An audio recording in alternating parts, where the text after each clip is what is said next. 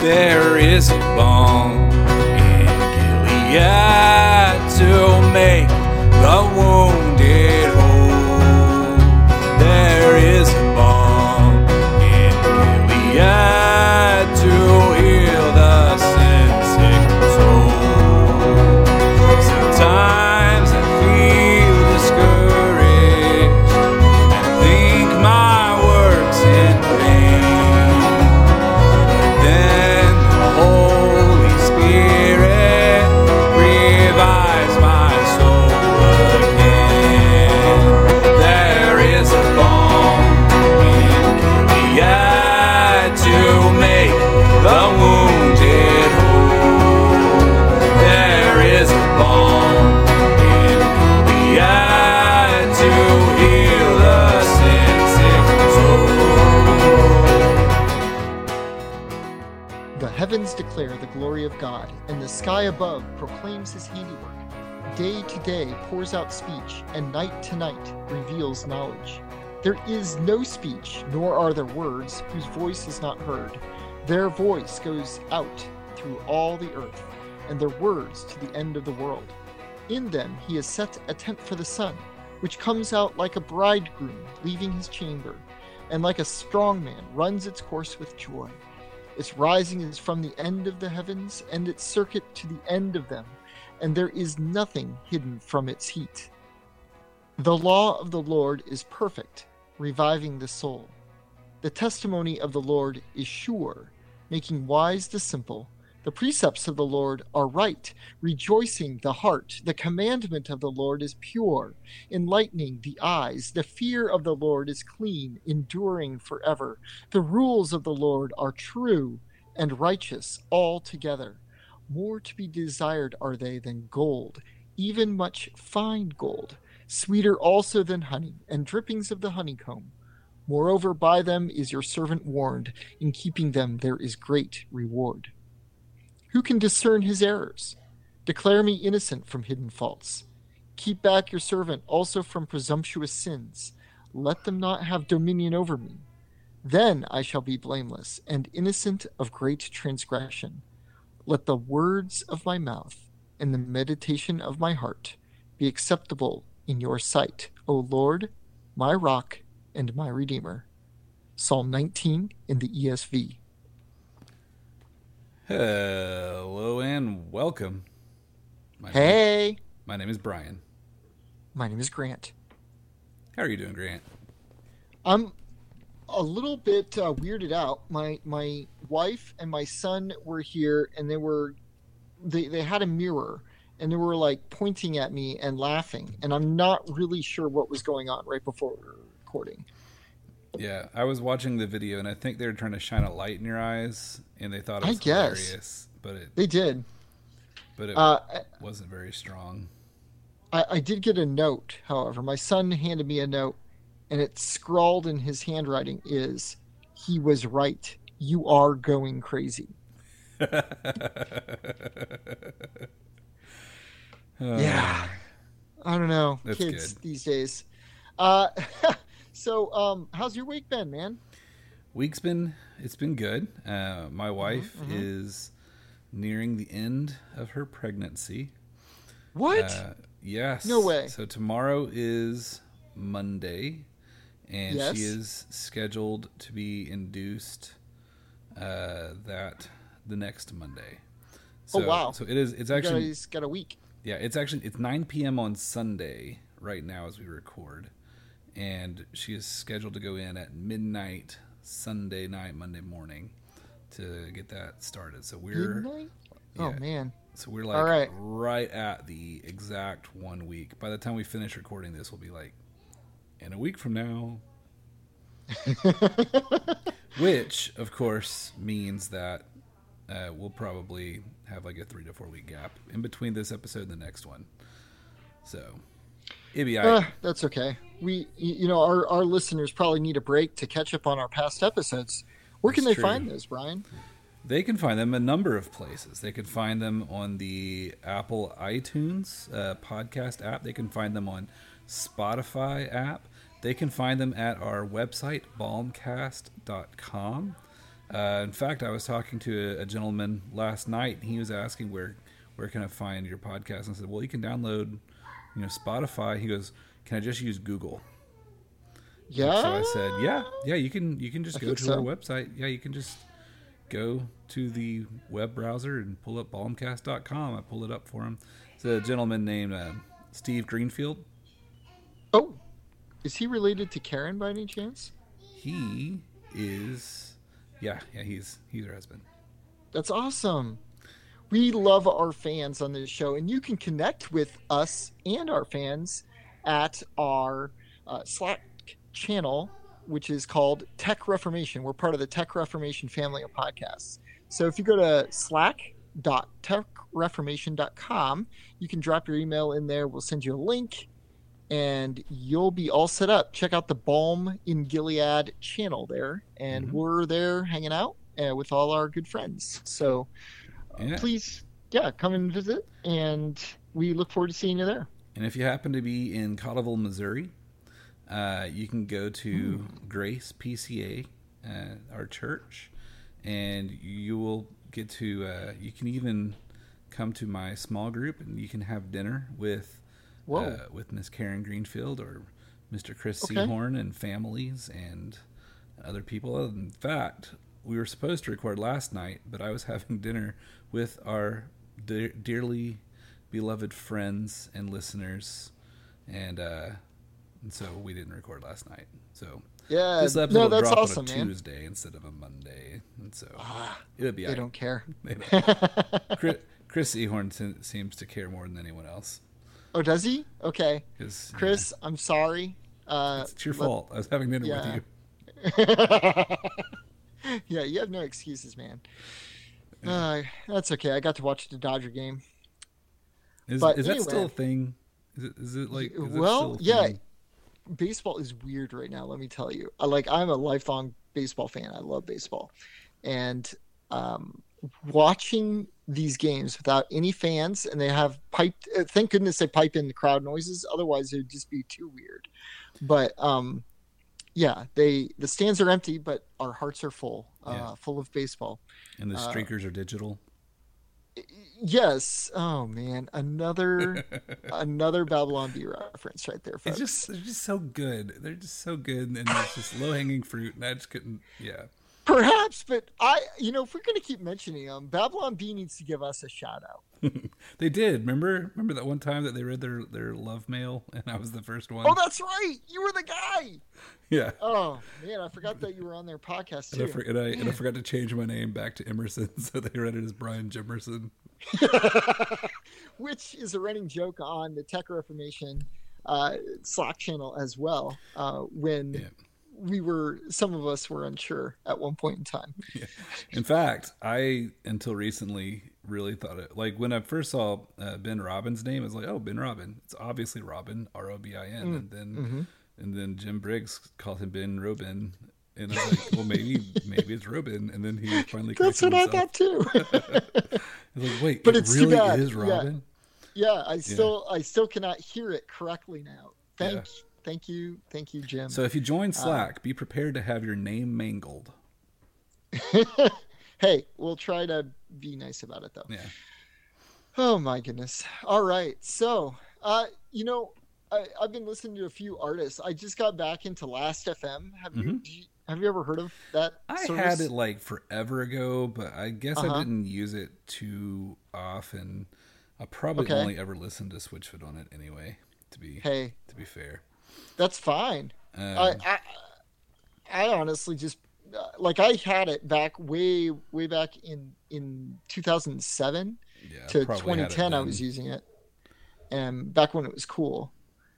But then I quickly learned that you couldn't listen to music for free on it, and so I was just streaming from my iTunes on my hard drive on my computer. I think that's what I was doing scrobbling. Yeah. Well, I picked it back up because I thought it'd be fun to see what I'm listening to, and this was the easiest way I could find to kind of track that. And over the past 30 days, which is really about the past 2 weeks, the Corner Room has been coming up a lot in my playlist. How about for you, man? Well, I would say that there are two broad categories of what I've been listening to. Hmm. First would be Switchfoot, but Okay. Well, they released an EP last Switchfoot did? month. Yeah, Oh, that's right. it's on covers. So they did Yeah. 6 covers.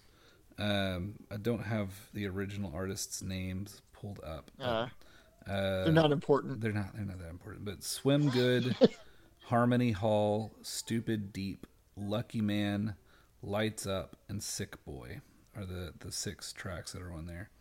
Yeah. Lucky Man is actually, I remember the band that one did. That was a band called The Verve. It's actually one of Switchfoot's band members. It's his favorite band, and they've actually they've done a cover of that song before in the past. So they just re-recorded their old cover that they did a while ago. But the song "Stupid Deep" actually completely sounds like a Switchfoot song. Like if you listen to it, if you weren't told that this was not a Switchfoot song, completely slides right into their style, their metaphors and stuff, and their subject matter.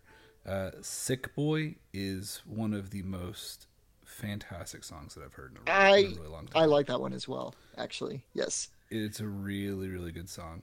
One of the things I was going to say about Stupid Deep is I don't know anything about the guy that originally wrote it, but I'm pretty sure he's talking about romantic love in it. But when John Foreman, who is a Christian, sings it, it completely changes the song. It's very, very similar to when Johnny Cash sang a Nine Inch Nails song. Just because of who sang it changes the meaning of it, and I think that's a really interesting paradigm. So there's that. Very cool. But I would say what I've listened to the most over the past few weeks is I've decided to pull using Spotify, just pull as many just really good modern renditions of Psalms as I can into a playlist. And so I've got a gigantic playlist that has almost 600 songs on it. And I've been slowly going through. I decided I'm going to slowly go through each section of the Psalter and put together like my pick, like which songs just resonate with me, which ones do I feel really pursue beauty, but really do justice to the original text. And so I started with the Songs of Ascent. So I have a playlist, and then we're going to share this playlist. It's Psalms 120 through 134. And the Corner Room is on there twice.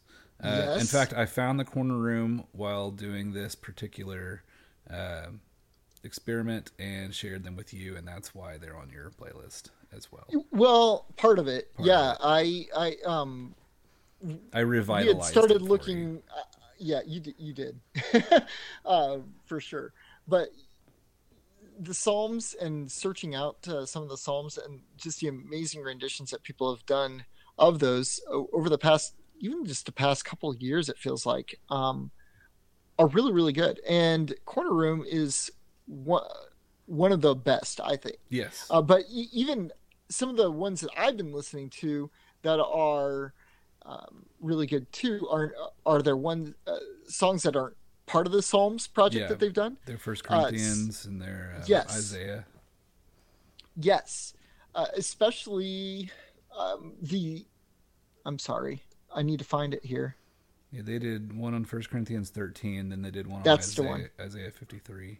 Yeah. Love Never Ends is the name of it. Yeah. Fantastic. And I tell you what, like, especially Movement 2, which is verses 4 through 10 of 1 Corinthians 13, is just wonderful. Like the range of musical style, the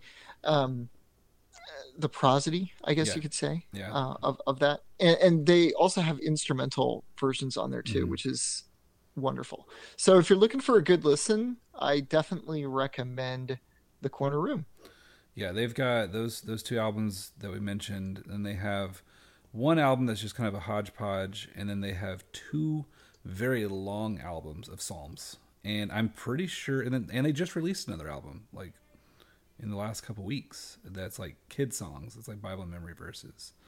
But oh, really? Oh yeah, man, I missed that one. I think you sent it to me. Well, I Oh, don't. that You, one. you Okay, may not yeah, have yeah. realized it was a new release, but yeah, you sent me the Remember picture and of it. proclaim scripture songs for little. Yeah, Yeah, yeah, yeah. and I think all of their songs are just straight up ESV. Like Yeah, they don't paraphrase anything. They just take the text and set it to music, yeah. and that is very difficult to do. And these guys do it and make it look easy. Like usually, if you take a text and set it to music, it sounds really clunky. And I had a seminary professor once who said one of the worst things anyone can say to you is like, "Oh man, that looked really hard." Because if they say that looked really hard, that means you did a bad job. Bad job. And so a lot of They said that in art school too. yeah, and The so little of it that I had. And so a lot of like Bible memory songs like that, they don't paraphrase anything. A lot of times it sounds like, man, you worked really hard on that. I can tell. It's like, no, that'd be really bad. But they make it look easy. Like they make it look like anyone can do it. And I believe me, not anyone can do it and make it sound that good. So Corner Room, huge plus. Cardophonia Music, we mentioned them before. Yeah. They're a collective. A guy named Bruce Benedict is the kind of head over it. And I don't know what the process is on how they do this, but I imagine it's probably somewhat like a call of submission where they say, hey, it might be word of mouth. It might be a forum somewhere. I don't know. But I think people submit music to them and then they collect it and release it as a collection. So that each artist is only putting together maybe 2 or 3 songs, and they're not having to like focus years on, writing 15 difficult songs. And so they can put together a collection really quick. So this playlist that I have, it's almost entirely either Cardophonia Music or it is an individual song that has been published by Cardophonia. So, like on there, I've got like Psalm 125 is a guy named Gregory Wilbur, he actually is on the Cardophonia album. He re-recorded this particular song for Cardophonia, and I liked his other recording better.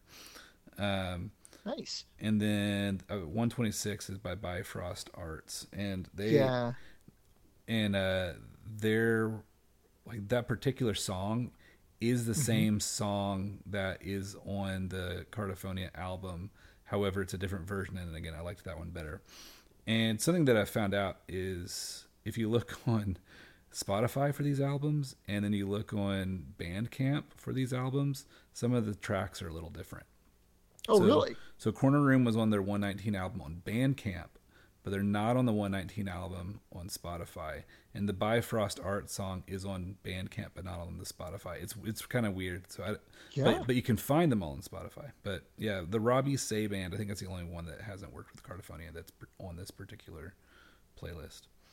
Okay, yeah, Psalm 134, they Yeah. handle that one for us.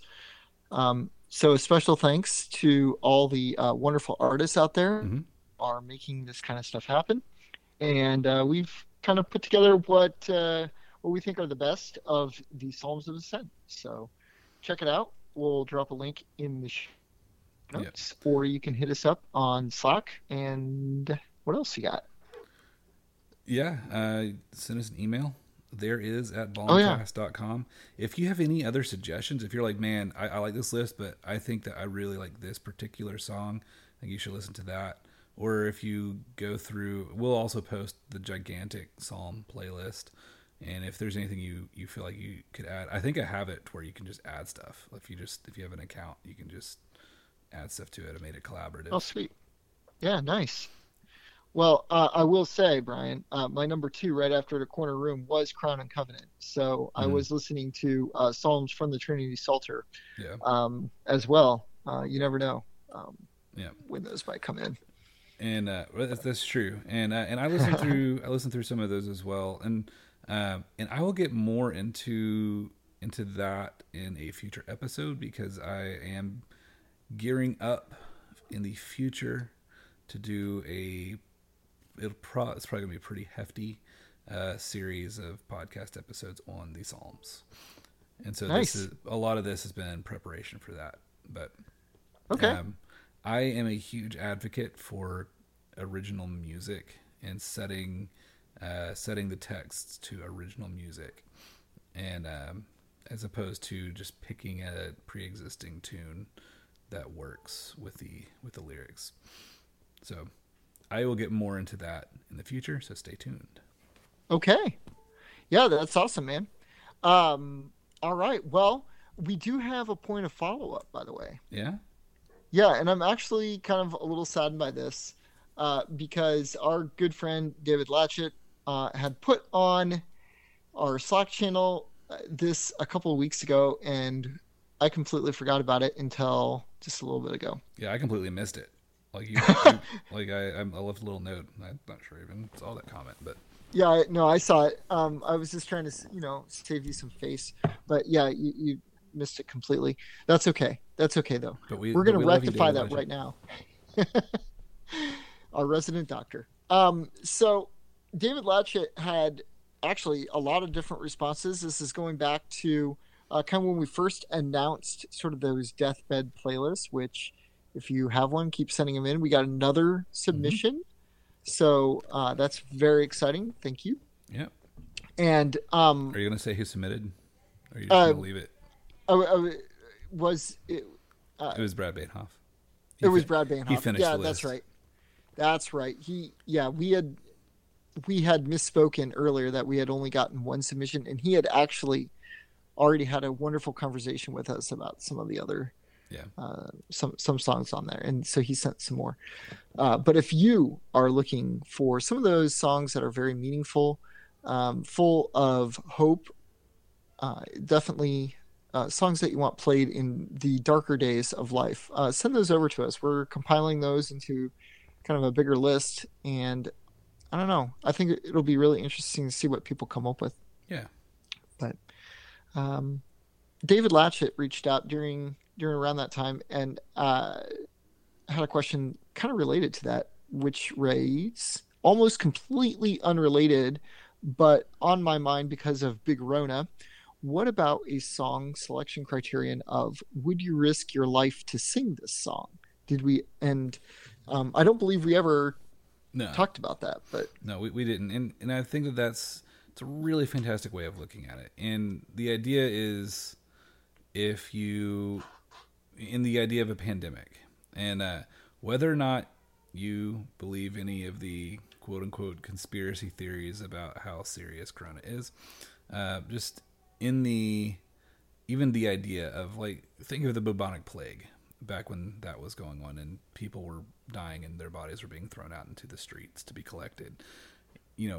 Going to church was a matter of life or death. You could catch your death at church.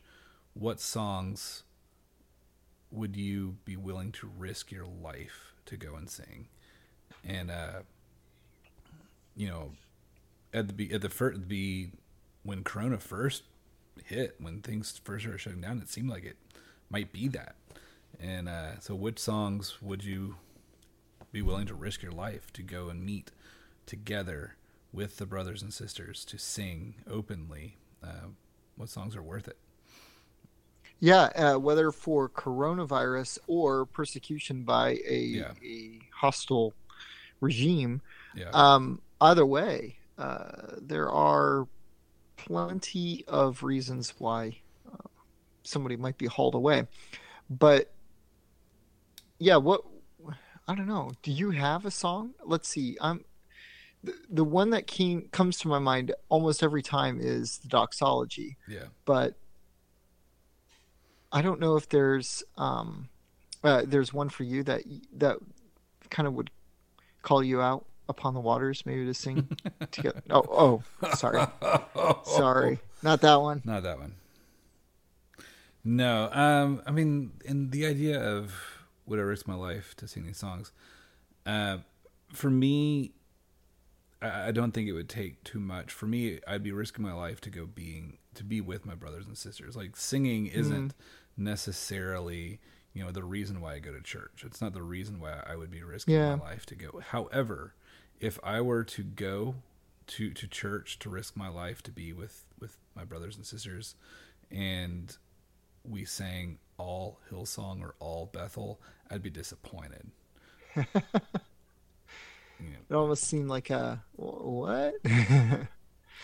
Why did I come? Yeah. No, I understand that. And I think it's a really good point that you brought up that it's not that we're going to church in order to sing a particular song or not. In fact, if that is your reason for going to church, I urge you to re-examine what worship is. But that the music isn't the big reason necessarily. It's more about the overall worship that we are called to do together as Mm-hmm. a church body, and it's really that is to be protected, Yeah. and that which is to be risked for. Though at the same time, uh, we also want to be smart about it. If it is coronavirus, like my wife actually just got back last week from California, where she was potentially exposed to COVID-19, and so we actually didn't end up going to the church today, Mm-hmm. and watched it online instead, just out of recognition that we don't want to get anybody else sick. Yeah. But at the same time, we also do not want to give up meeting together, as some are in the habit of doing, as it says in Hebrews 10. Yeah. So, a Yeah. couple of good reminders there. Yeah. Last week, I didn't go because I had been exposed to someone. But yeah, so it's pretty crazy. All of that. I will be very happy when this is a thing of the past. And I've heard a really good theory, and that is that around November 3rd, November 4th, it's just going to disappear. I feel like I'm missing the other half of that. Election day. Oh, I get you. I get you. Yeah. All right. Yeah. I mean, if you just have the right person in office, problems kind of have a way of disappearing, don't they?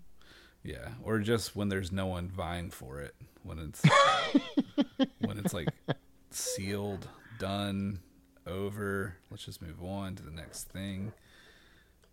Yeah, I'm ready. This has been. I've lived through many election years. I'm just gonna go a little political for just a second. I've lived through many election years. This has been the weirdest one. It's odd. It's definitely different. It's been very different.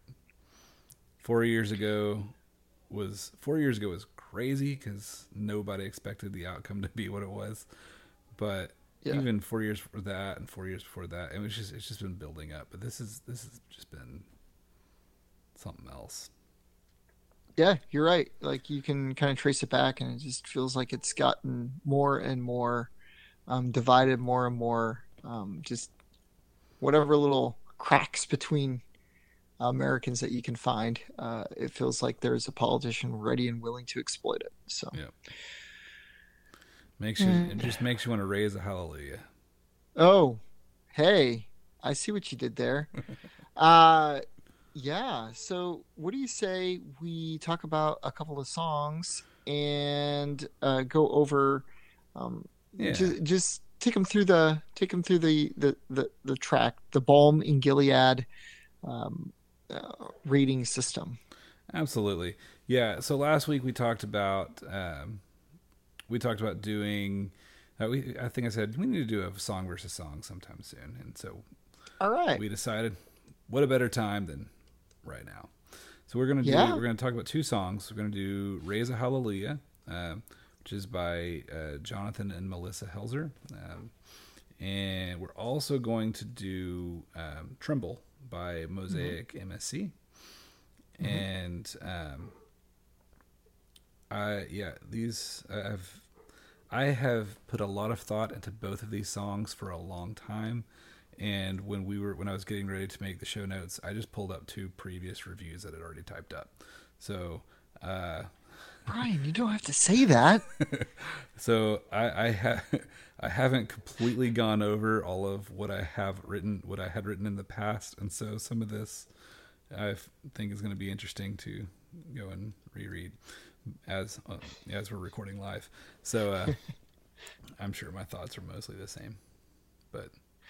Well, I'll be there to ask questions about your thoughts, and then maybe it'll help sharpen them Sounds good. on a good day. Okay. So something that we are going to do a little different this time is because we added that extra category of the authorship of the song and whether or not the person is publicly spouting out heresies. We decided to do a little bit of background research on both of these songs, and we will deliver that so we can kind of set a little bit of a context. That sounds great. So, first off, let's look at Raise a Hallelujah. And this song is by Bethel, which we've spoken about before. Once or But twice. I just, yeah, once or twice. But I just want to give you a little bit, background, not just, their Bethel music. We've talked about them before. You can go look back at those episodes. But this is their first Jonathan and Melissa Helser's first single to break through to the top 10 of U.S. Hot Christian Songs. It actually peaked at number 2, and it was their first number 1 entry on the Christian Airplay chart. So it won a Dove Award. It was the Worship Recorded Song of the Year at the 50th annual GMA Dove Awards. So that's very exciting for them. So kind of the story behind it was that there was in their church there, it was the son, Jackson Taylor, the son of their chief executive officer. Like the church actually has a legit CEO called Joel, named Joel Taylor. And his son actually was 2, I believe, at the time, and got hemolytic uremic syndrome, HUS. And I don't know much about it, but I guess it's caused by like an E. coli infection. And in any case, was in the hospital and really in dire straits, right? So they put out the call for prayer, and they prayed over him. They kind of like met up at the hospital all together, like unplanned. So they saw that as like a big sign. But Jonathan was actually praying over Jackson there, and this song just kind of came to him pretty spontaneously, and eventually recorded it, and then just kind of a rough cut of it, and then just played it for him over and over again, and he did actually recover, which was wonderful answer to prayer. And so they decided to actually put that into their the studio recorded version into their upcoming release, and it released back in 2019, last year, March 8th. So that is, there's a couple of news stories which we'll link to in the show notes about kind of the writing, but we just wanted to kind of provide a little bit of a background. Now, this was a tremendous answer to prayer. Bethel, as you may recall, has been famous, or infamous, if you will, for trying to pray a small child back to life who had died. That happened not too long ago. And also more recently by quoting some J.R.R. Tolkien and banishing racism by banging a stick on the ground. Yeah, so they're kind of their theology is maybe a bit askew, but at least here, this kind of came out first as a prayer, and then as a song. Yeah, it is a very interesting story. I'm just thinking of racism shall not pass. We'll link that in the notes as well. It's and thank you, Karen Greenfield, for sending that to us. It's disturbing. So, raise a hallelujah. So I'm going to go into this. I'm going to read line by line, and I'm going to just add some thoughts as I go, and then we can give some concluding thoughts as we get to the end of it. So it starts. Yeah. It says, "I raise a hallelujah in the presence of my enemies." That's the first line, And in the presence of my enemies, immediately that jumps out to me as being from Psalm 23 in verse 5, where it says, "You prepare a table before me in the presence of my enemies. You anoint my head with oil. My cup overflows." And it's the same language, in the presence of my enemies. I mean, so he didn't just, like, it can't be coincidence. He's trying to pull from Psalm 23. But he changes the context from what God does for us. God sets a table before us in the presence of my enemies, providing for what we need, even in a seemingly difficult situation. And it focuses in the song completely on my actions. I raise a hallelujah in the presence of my enemies. Cuts God completely out of it. And so that's immediately, first line, that's disconcerting to me. So the next line, I raise a hallelujah louder than my unbelief. I raise a hallelujah. My weapon is a melody. So when I think of weapon in biblical language, like what God prescribes as weapon, I think of Ephesians 6, where it's talking about the full armor of God. And the weapon, the only offensive weapon we have, is the word of God. So my weapon is not a melody. My weapon is the truth of Scripture. A melody is completely subjective in terms of everything. Like, we've talked about that in the past. Like, it doesn't matter what the melody is. A melody cannot carry any theological weight by itself. It has to be paired with the truth of Scripture to have any sort of lasting power. Like, we can hum Amazing Grace, and it only has power because of the words behind it. And so my weapon is a melody. It just, I don't know. It's just putting the focus on the wrong thing. Also the idea of, like, louder than my unbelief. And I'm pretty sure I talked about this later, but that idea of louder than my unbelief, it's like I am trying to speak louder, and it's kind of like a fake it till you make it kind of idea, which just makes me think of the Prophets of Baal. Like, I get a huge Prophets of Baal vibe from this song. So the Prophets of Baal, we're talking to, like, 1 Kings 19, I believe. Yeah. And where they were going around shouting about Baal. This was kind of a God versus Baal competition that Elijah sort of set up. Yeah, that's the one. Yeah, and so they were going around cutting themselves with knives, as is their custom, and just praying all day long for rain, not for rain, for their god, Baal, for fire from heaven, to kind of consume their offering, to show. And what's really great about that story is, they heard nothing. I'm still pretty convinced he was on the toilet. That's right. Elijah was heckling him and was totally like, that was amazing. Yeah. It's one of the funnier passages. So moving on, I raise a hallelujah. Heaven comes to fight for me. That's the last line of the first verse.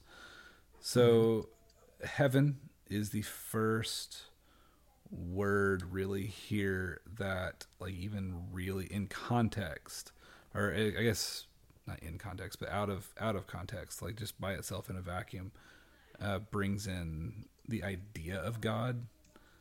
Other than that, like, other than the fact that hallelujah really means praise to God, the Yah is Yahweh. If you just think of hallelujah as a watered down word that it's kind of become, I raise a hallelujah in the presence of my enemies. I raise a hallelujah louder than my unbelief. I raise a hallelujah. My weapon is a melody. None of that points to God. None of that points to God. I raise a hallelujah. Heaven comes to fight for me. That kind of points to God. But still, it's very, very, very weak. And then it gets into the chorus. I'm going to sing in the middle of the storm, louder and louder. You're going to hear my praises roar. Gonna, Gonna. So louder and louder, you're going to hear my praises roar. And the line is just so boastful. It's look at me. Look at how loud I am. You're going to hear me. Like, you're going to hear me. And it focuses on the quality of the action rather than the quality of the heart. Like, you're going to hear me. Like, I am doing it. Just look at me. Look at this quality. Look at what I'm giving to you. But Psalm 51 actually warns against focusing on the action over the heart. It says, if you wanted sacrifices, I'd bring it. But that's not what you want. What you want is a broken and a contrite heart. And this song is focusing on the sacrifice itself. It's not focusing on the heart behind it. So it's more like this is saying that we're looking towards what we're supposed to be doing, so sort of our actions rather than our heart, the very center of our actions, right? Right. It's not what goes into the body; it's what comes out. Exactly. Of the heart. And I mean, and even then, like, the whole idea of the gospel isn't about our actions at all. It's not even, it's about God's actions. It's about Christ's actions. And so far, all that's been focused on is what I'm doing. So the next line, one of my favorites, up from the ashes, hope will arise. And so again, with the idea of the phoenix imagery, which is a pagan Greek mythology, not an actual Christian image. However, it's found itself into a lot of good Christian songs. A lot of Christian songs. It's just sort of strange. I don't know why. And I've said this before, but the Bible does use ash imagery in the context of mourning and of repentance, but there's never like a triumphal rising from the ashes. There's this idea of, you will turn my weeping into dancing, or sorrow will only last for the night, but hope comes in the morning. Like, that, I mean, you could argue that one, but this is just, it's not the worst of the Phoenix imagery in music that I've seen, but it's, you really, really have to like stretch that one for it to be biblical. The next line is the closest to an actual gospel truth in the song, and it's, death is defeated, the king is alive. That is the closest it gets to mentioning God and Jesus. Like, not even just Jesus, but it doesn't even mention God. This song doesn't. But this is the closest it gets. Death is defeated, the king is alive. So that is true. I mean, that is a wonderful line, and you can see with the background of the song how I hate to say meaningful, but meaningful that can be. Because you're reflecting on.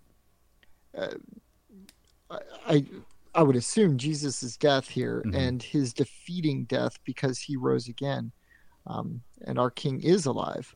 But yeah, it would be helpful to associate that more closely with Jesus. I definitely see that. Yeah, and even in the context of when the song was written, death being defeated, praying over this little boy and him, coming back from the brink of death and making a recovery. That is good to say, death is defeated, the king is alive. But you told the story as Jonathan sang this song over and over and over again. And do you think that he believes that he healed him with the power of his melody, as his melody as the weapon to fight off the disease? Like listening to that's this a good song, point. It's all about what he's done. It's not about the work of God. It's not thanking God for his work. It's just, look at me. I'm going to sing in the middle of the storm. Louder and louder. You're going to hear my praises roar. Who's calling? Who is arising the hope? Is God rising the hope, or am I rising the hope with my melody? Oh yeah, is it up to me or is it up to God? And are we resting in God or are we resting in ourselves? Yeah. Kind of like relying. And it's funny because you see that particular theme right there, that particular difference, I guess, in a lot of different songs that we've kind of talked about. Oceans, Raise a Hallelujah. the other one. Reckless Love. Reckless Love, yes. They all have this kind of idea of what we ought to be doing instead of what God is doing, and trying to align ourselves and our hearts through prayer with what God is doing. And what we see instead is kind of like this: pull yourself up by the bootstraps, and I've got to call down God's fire somehow, or I've got to find it within myself to have enough faith, or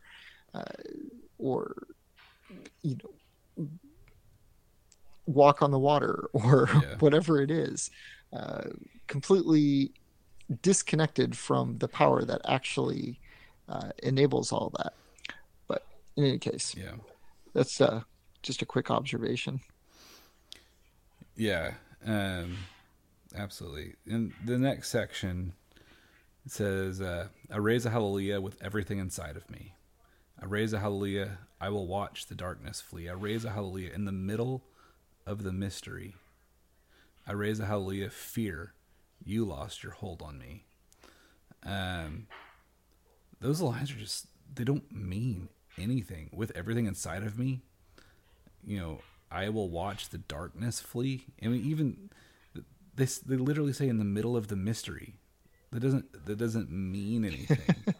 It literally doesn't mean anything. In the middle of the mystery, I'm admitting it doesn't mean anything. Like the mystery book. And then, of course, referring to fear, addressing fear. Fear, you lost your hold on me. And again, there is no mention of sin, but they are mentioning this fear. In its place, as if that's what we need to be saved from. And then it gets into this really interesting section where it just says sing a little louder, like the male voice is singing sing a little louder over and over and over again, where the female voice is just repeating some of the stuff they've already said. Louder than the unbelief, my weapon is a melody, heaven comes to fight for me in the presence of my enemies. And it just says sing a little louder. And this is where I put in the notes about the prophets of Baal, because it's in 1 Kings 18:27. It says, "Cry aloud, for he is a god. Either he is musing, or he is relieving himself, or he is on a journey, or perhaps he is asleep and must be awakened." And so I think of this. I'm singing a little bit louder. I'm singing a little bit louder. And why am I singing louder? Is it because it's either for one of two reasons? It's either so I can show off, or it's because God can't hear me, and so I'm trying to get his attention. And and if God can't hear you, you're probably praying to Baal rather than God. Right. But I wanted to also give a contrast. When Jesus gave us the Lord's Prayer, he started it in Matthew 6:7. He said, "And when you pray, do not heap up empty phrases as the Gentiles do, for they think that they will be heard for their many words." And so, so this song, it just really reminds me of the prophets of Baal. It's all about me. Like, this song points to me. Look at my accomplishments. Look at how loud I'm singing. Look at what I'm doing. Yes, death is defeated. The king is alive. But it doesn't even say God. It doesn't say Jesus. It doesn't even say Spirit lead me. It just says the King, and that's not enough. And yeah. You have to. Again, prayer is like about aligning ourselves to God and to God's will, and when instead it turns into this kind of sing a little louder session. I use I like to use the imagery of the glory seat. Like, who is on the glory seat? Like, if you had to put someone on the throne, God should always be the one on the throne. But who does this song put on the throne? Who are you worshiping when you sing this song? Like, if you sing this song in church, who's being glorified? It's me. God isn't being glorified in this song. Nothing about this song glorifies God. It's just, Well, what if we just sing a little louder and raise hallelujahs? yeah. Hallelujah It means, means you it means know, praise to God. Yes, praise to but God. who knows that other than people who have studied the Bible? Yeah, it's this song is a joke. It really it's a joke. It doesn't glorify God. It glorifies me, um, and it's just one of the songs that just really bothers me. Same people that wrote the song also wrote "No Longer Slaves," which we've gone over before, um, and yeah, I think the War Chickens did a pretty good job with it. Oh man, if we're saying that the worship conversion is good, Yeah, there's yeah, problems. the War Chicken option, the War Chicken version's pretty good. We're gonna post that one, and you are going to watch it. Everyone, Ah, pause, yeah. go to the show notes. We'll wait. You're welcome. It might make you tremble. Oh, yeah. Yeah, So is that my cue? yeah, I think so. Uh, okay, all right. I just want to make sure. So our next song that we're going to talk about is Tremble, and it's by Mosaic MSC. So Mosaic is a church out in Los Angeles, California, and it is pastored by one Erwin McManus. Do you know him? I don't, I don't either. but I bet But that he's was married to a Mariah McManus. he is. Mariah McManus is the worship leader, I believe.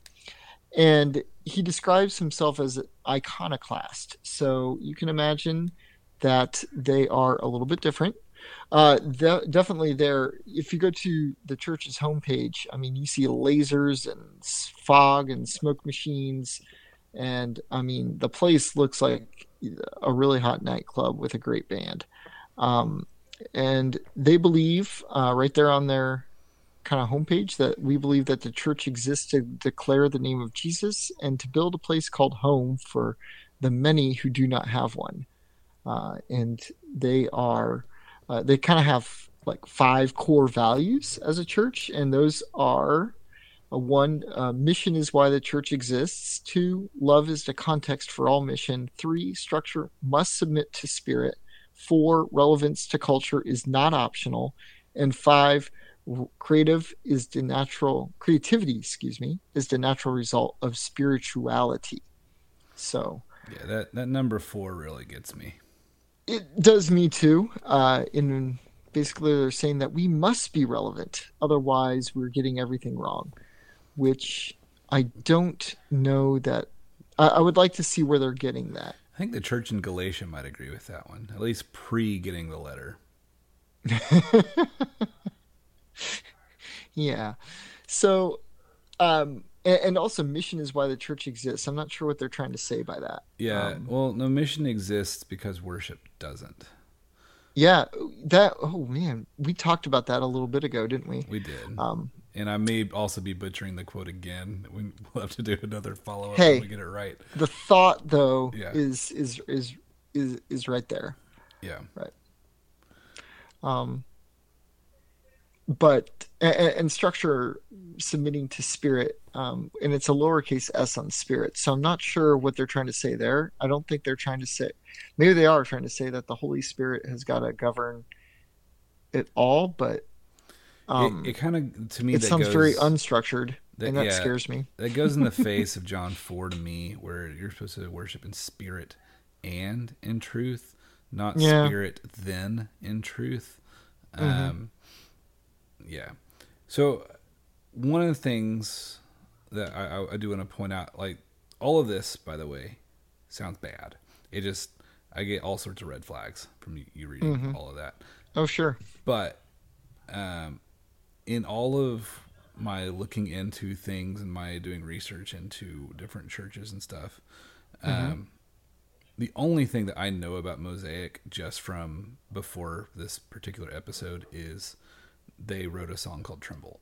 Like I've not seen any YouTube videos of them saying all sorts of crazy stuff. I've not seen I've not read any of his books. I've not seen anyone quoting any of his books.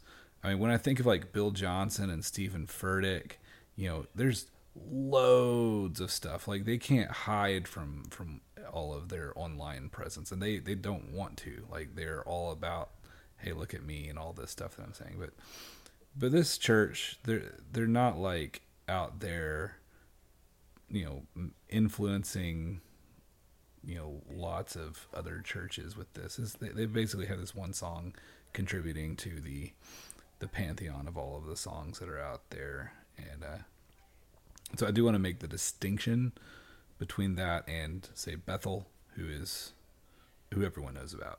They're one of the big four. Bethel is. Mosaic is kind of a one-hit wonder. Well, they do have a lot of other songs as well. They do. But yeah, they seem to be a church built around Erwin McManus and kind of his ministry, whatever that is. But everything seems to be kind of about him and his messages and things like that. So I don't know much about him either, but yeah, I would say there are some red flags there. But yeah. At the same time, we do want to kind of take this song, at least to begin with, just kind of take a look at it. And so, I don't know, do you want me to read kind of the lyrics and then you start to go into the analysis? Okay, so the first verse starts out, peace, bring it all to peace. The storm surrounding me, let it break at your name. Still, call the sea to still, the rage in me to still. Every wave at your name. Jesus, Jesus, you make the darkness tremble. Jesus, Jesus, you silence fear. Jesus, Jesus, you make the darkness tremble. Jesus, Jesus. So the first two things that jump out in the first verse, there's one line that makes me go and that's the rage in me to still, like, as far as like the context of the song. I don't know why they kind of put that line in there. That line could have been left out and it would have been better, but it's neither like a red flag nor is it a green flag. Well, to me it seems like they're just trying to draw a distinction between stillness and rage. Yeah. And maybe that's what it's all about. Maybe. But here, one of the notes that I have for the first verse is that there are it's a clear reference to the narrative of Jesus calming the storm, that it's found in Matthew 8:23-27, Mark 4:35-41, and Luke 8:22-25.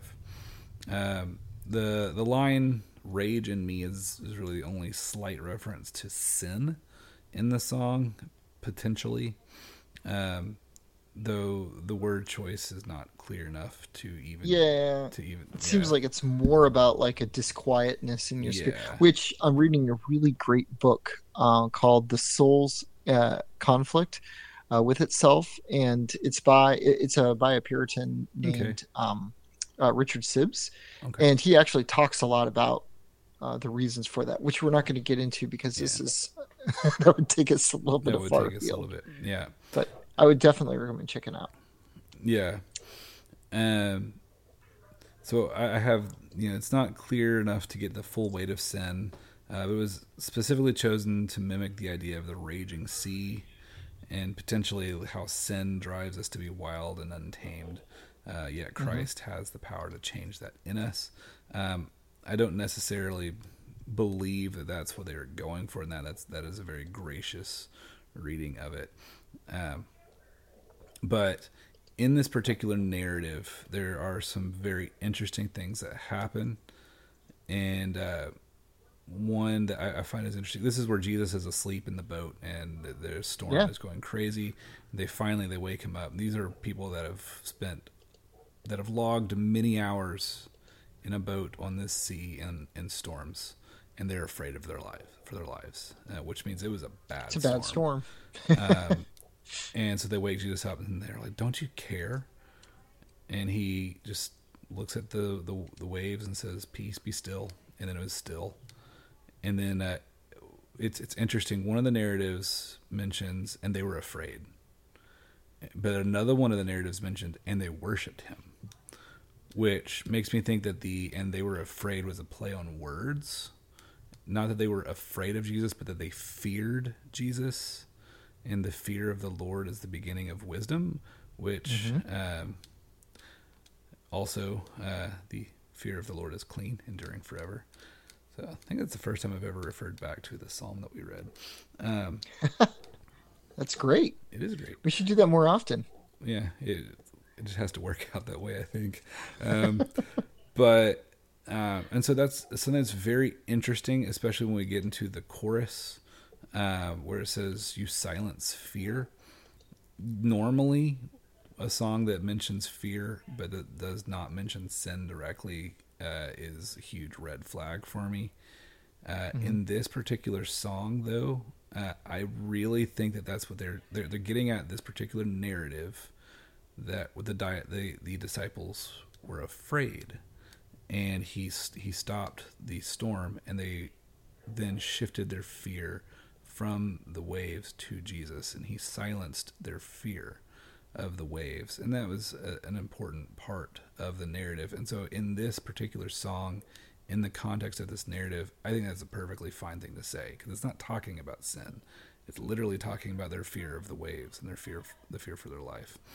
And the line before that in the song, "Jesus, Jesus, you make the darkness tremble." This is from their own, like, behind the music. They took this from Psalm 97:4, where it says, "His lightnings light up the world, and the earth sees and trembles." So they're talking about how, his power is enough to make even nature tremble, and which they apply to this particular narrative in the New Testament, where Jesus calms the storm, and so they're saying, he made the storm tremble, he made the darkness tremble, and in so he also heals me of my trembling. So he has the power over nature to stop the sea and to make even nature tremble at him, but he also has that same power to bring me peace. It's really interesting. I just happened to pull up the Geneva notes on Psalm 97:4, which talks about this fear, and it says this fear does not bring the wicked to true obedience, but actually makes them run away from God, which I think is really interesting. And then what you were saying about, well, actually, there's that same power there that makes the wicked run, but yet there's also the same power that is able to save, right, and to still the storm, so to speak. And I also wanted to mention something. It's mentioned 8 times in the chorus alone, and that is the name of Jesus. Oh, hey, that's a good improvement. Which is a very good improvement. I specifically chose this song to pair against Raise a Hallelujah, because Raise a Hallelujah is talking, like, who are you raising the Hallelujah for? Like, who are you trying to praise? You're trying to praise Jesus. Why don't you just say Jesus 8 times in the chorus? Because other songs do. And so that was kind of my thought behind pairing this. Or even once. I mean, once, or even just once. Once in the song would be better than not at all. But this song it just unashamedly praises the name of Jesus, which other songs in CCM right now they just don't. I loved it in the worship song where it's like, we forgot to mention Jesus. That line made me laugh more than anything. Because it's fantastic. So true. It's so true. In this song, I mentioned to you in my dry sarcasm over text, which never quite works, but I said this song forgot to forget to mention Jesus. And so I just like this song. Like I love that this song just says the name of Jesus over and over and over again. I think it's just so powerful. And not necessarily in the way of a mantra. Like, if you can just say the name Jesus, it will bring you power. But there's something about just unashamedly just saying the name Jesus, when so many worship songs today just don't. The next verse, let's get into that one. It says, breathe, call these bones to live, call these lungs to sing once again, I will praise. Clearly, this is taking from Ezekiel 37. Sure, Valley of Dry Bones. Valley of Dry Bones. This verse is different from the rest of the song, so it's changing the narrative, going to a different passage, and it's calling on the Holy Spirit. The Holy Spirit is the one that breathes into us, and I think if you're going from one verse to another verse, you can switch talking about the different persons of the Trinity, but it is better to begin your switch with a direct. If it said Spirit breathe, then we would know that they were switching, but it's very minor. Okay. Yeah. And I have, it's calling on the Holy Spirit, albeit somewhat confusing the persons of the Son and the Spirit, but I like how it's not simply enough to save us from dangers of sin, presumably, but also to make us new with regeneration. It shows a more complete understanding of the salvation process. So there is a saving us from the danger, but there's also a making us new and filling us with the ability to praise. Also, it's just good to see scripture being quoted. Yeah.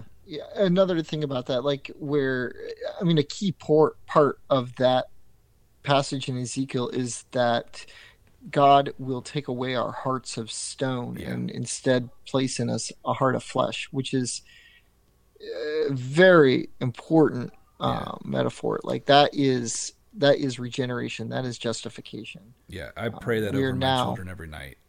Yeah. That they will have a heart of flesh, that they will finally be able to obey the Lord, really. Yeah. I mean, because without that, we cannot obey the Lord if we're not regenerate. Yeah. And so a lot of songs like Raise a Hallelujah, it's just about raising empty praise. It's about doxology without theology, which, as Shylin says, is actually idolatry. Whereas this particular song is clearly praising Jesus and is clearly piling evidence from the scripture. It is using the sword as its weapon.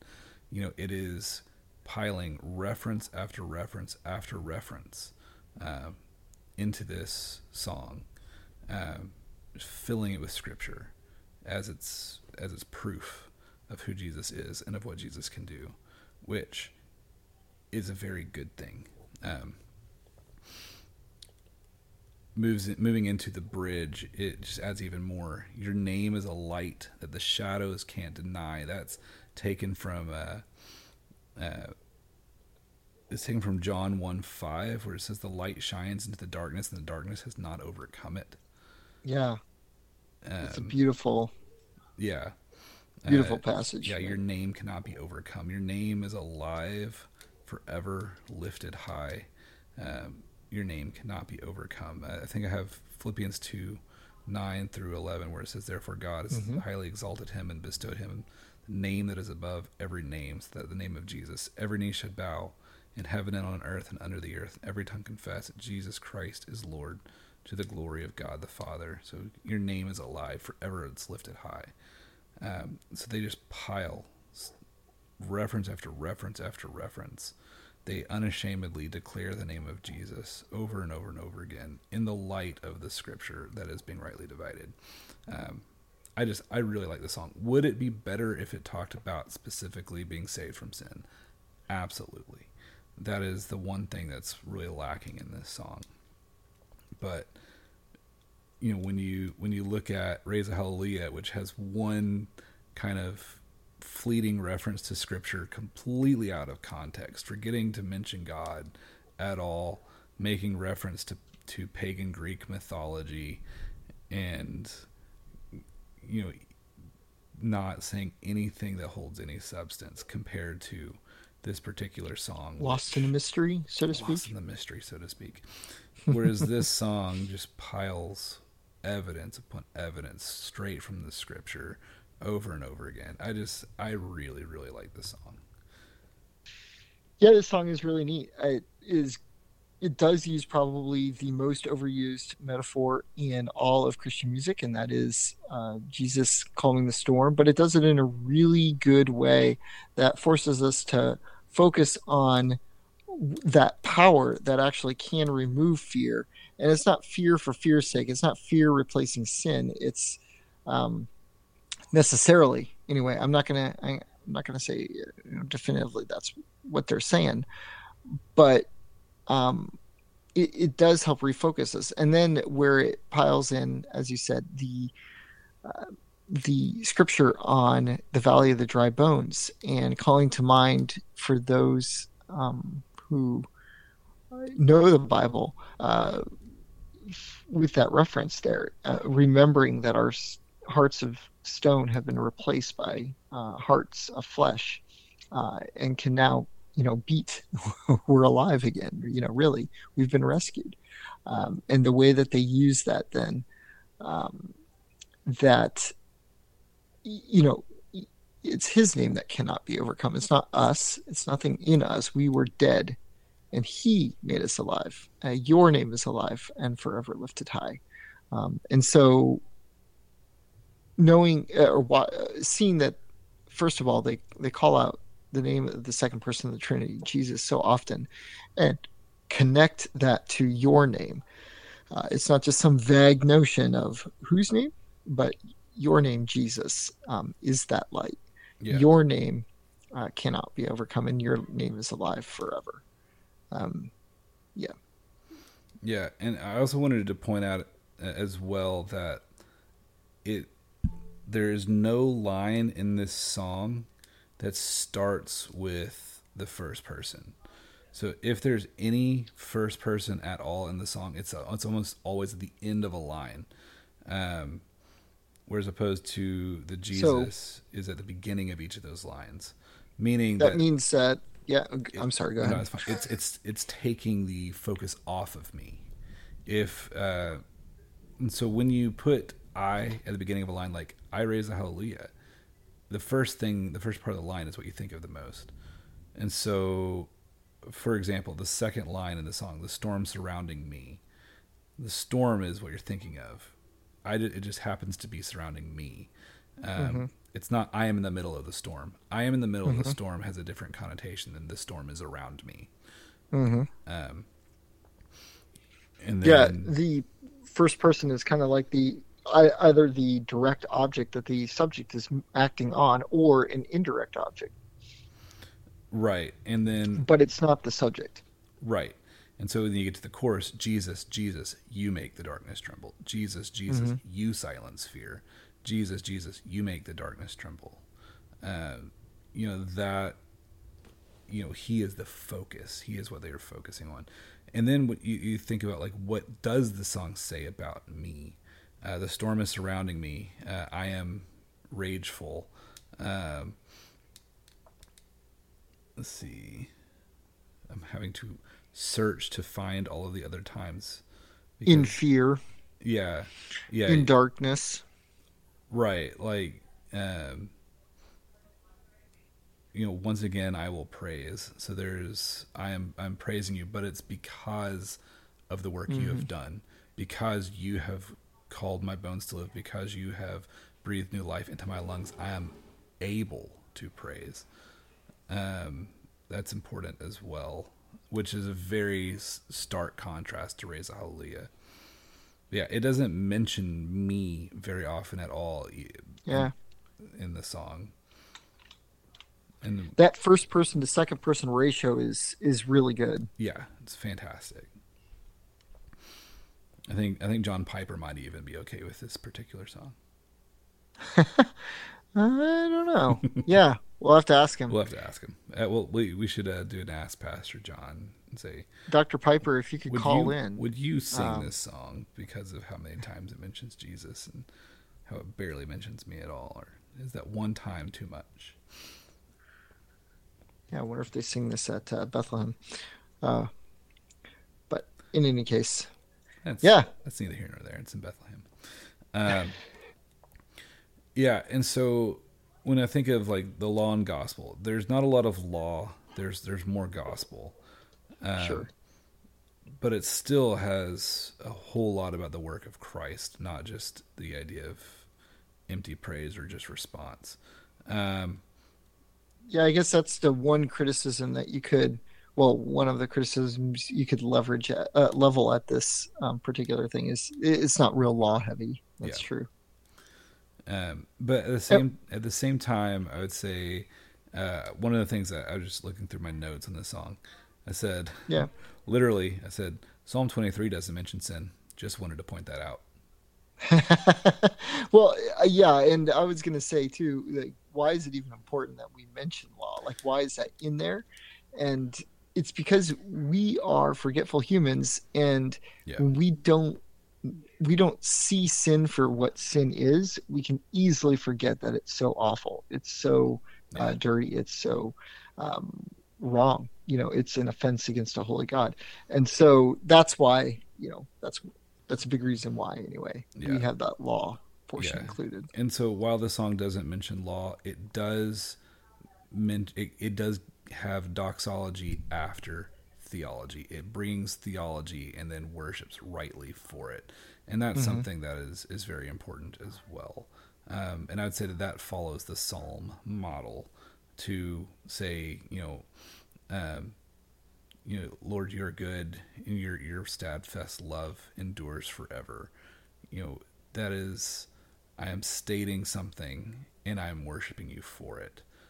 Uh, you know, and this song does that. It's not just worshiping God because I'm supposed to. It's worshiping God because of all that He has done, and I find it to be satisfying.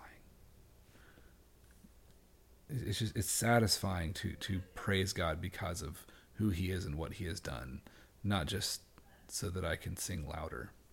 Hmm. It's actually praising him for something he has done for you, um, and knowing through this song who it is that we are trusting in for that, and being reminded of that again and again of Yeah, what has happened. Um, I and understand. and I would say it's because of that, because of the overwhelming packing of scripture. I'd say it'd be very very difficult to take this song and like spin it to be something that it isn't. Meaning like it'd be very hard to like it would be very hard to sing this in a Mormon church, um, because of what it says, because of how much it is pulling from Scripture, not just New Testament, but also Old Testament. Hmm. And whereas Raise a Hallelujah, I feel like you could sing that song in a Mormon church and get away with it. Because It's there's nothing because there's that's nothing anchoring distinctly it. Yeah, Christian right, against sort of the challengers. Hmm. right. And so it'd be hard to sing this song. It'd be hard to sing this song in a really in a super health and wealth. I mean, I know that Mosaic is probably up there, so they do sing the song in there, but it doesn't have a lot of health and wealth vibes. Like it doesn't have a lot of um, yeah, it doesn't put off messages that aren't the gospel. Yeah, I don't know how much they are like more of a health and wealth gospel. They seem to be more of a like social justice focus Yeah, and things like that. Which they live in LA, so. yeah, yeah. I believe that Mosaic comes from the idea of multiple skin colors. Oh, okay, yeah. Just like seeing pictures of them, it just I think that they're really trying to be like a multicultural. I think that's what the either that or they're just super into the Mosaic covenant. Is it bad that that's what I originally thought? That's hilarious. Now that you're mentioning, like, yeah, it's probably. I feel kind of dumb. All right, yeah, no, that's it exactly. Well, as we wrap up this episode, I would like to just say, Man of Sorrows, what a name for the Son of God who came ruin sinners to reclaim. Hallelujah, what a Savior.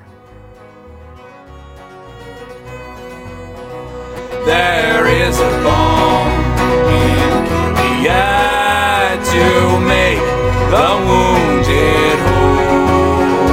There is a balm in Gilead to heal the sin-sick soul. So never feel discouraged, for Jesus is your friend. If you lack knowledge, he'll never fail to mend. There is a balm in Gilead to make the wounded whole. There is a balm in Gilead to heal the sin-sick soul. To heal the sin-sick soul.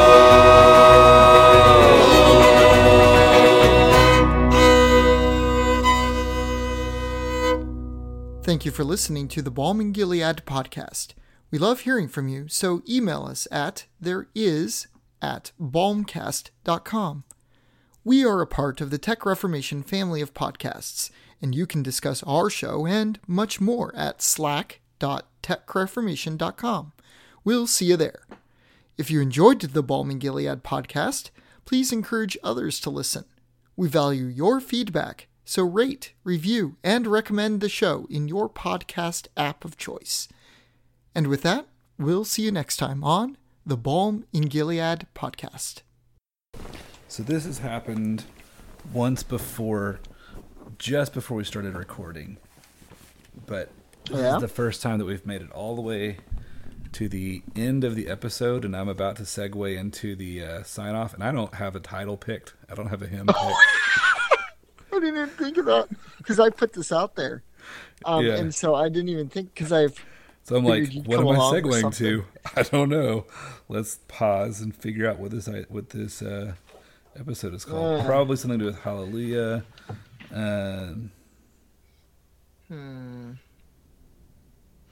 Too bad I've already done Jesus, Jesus, precious Jesus.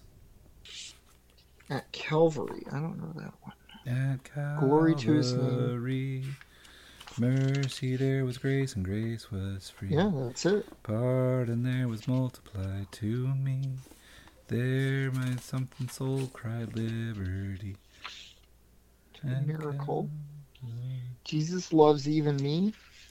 Jesus, Jesus, Jesus. There's just something about that name, Master, Savior, Jesus. Like the fragrance after the rain. I don't know if I'll do that one.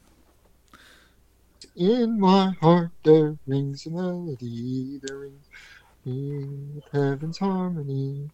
In my heart there rings a melody, there rings a melody of love. There's that one. I don't know about that one. Let's see. He touched me. He touched me is a very awkward one. It is. I'd rather have Jesus, something beautiful. Love lifted me. We've already done that one. Heaven came down and glory filled my soul. Redeemed. Redeemed by the blood of me. Redeemed. That's a Fanny J. Crosby. Yeah. Ooh, hold on. I just thought of one. Okay. This is probably what it's going to be.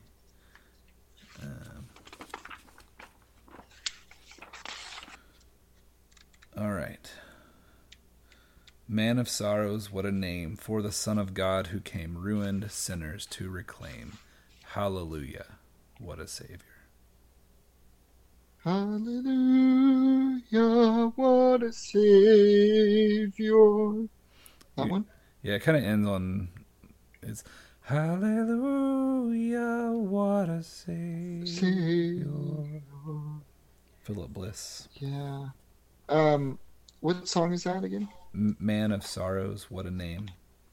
Man of sorrows, what a name for the Son of God who came, ruin sinners to reclaim. Hallelujah, what a Savior. Oh boy, I messed that up. Hallelujah, what a Savior. Hallelujah, what a Savior. That's really nice. Yeah, I think that one would be great. All right. That's fantastic. Let's just do that one, and then I will have plenty of ripe material for our post-credits scene. Oh, good. With us floundering around trying to figure out an episode title. It's hilarious too because invariably we will start off at a pretty good clip, and it will slow down as we try to match each other, and it just doesn't work. Yeah, better than Poetry for Two.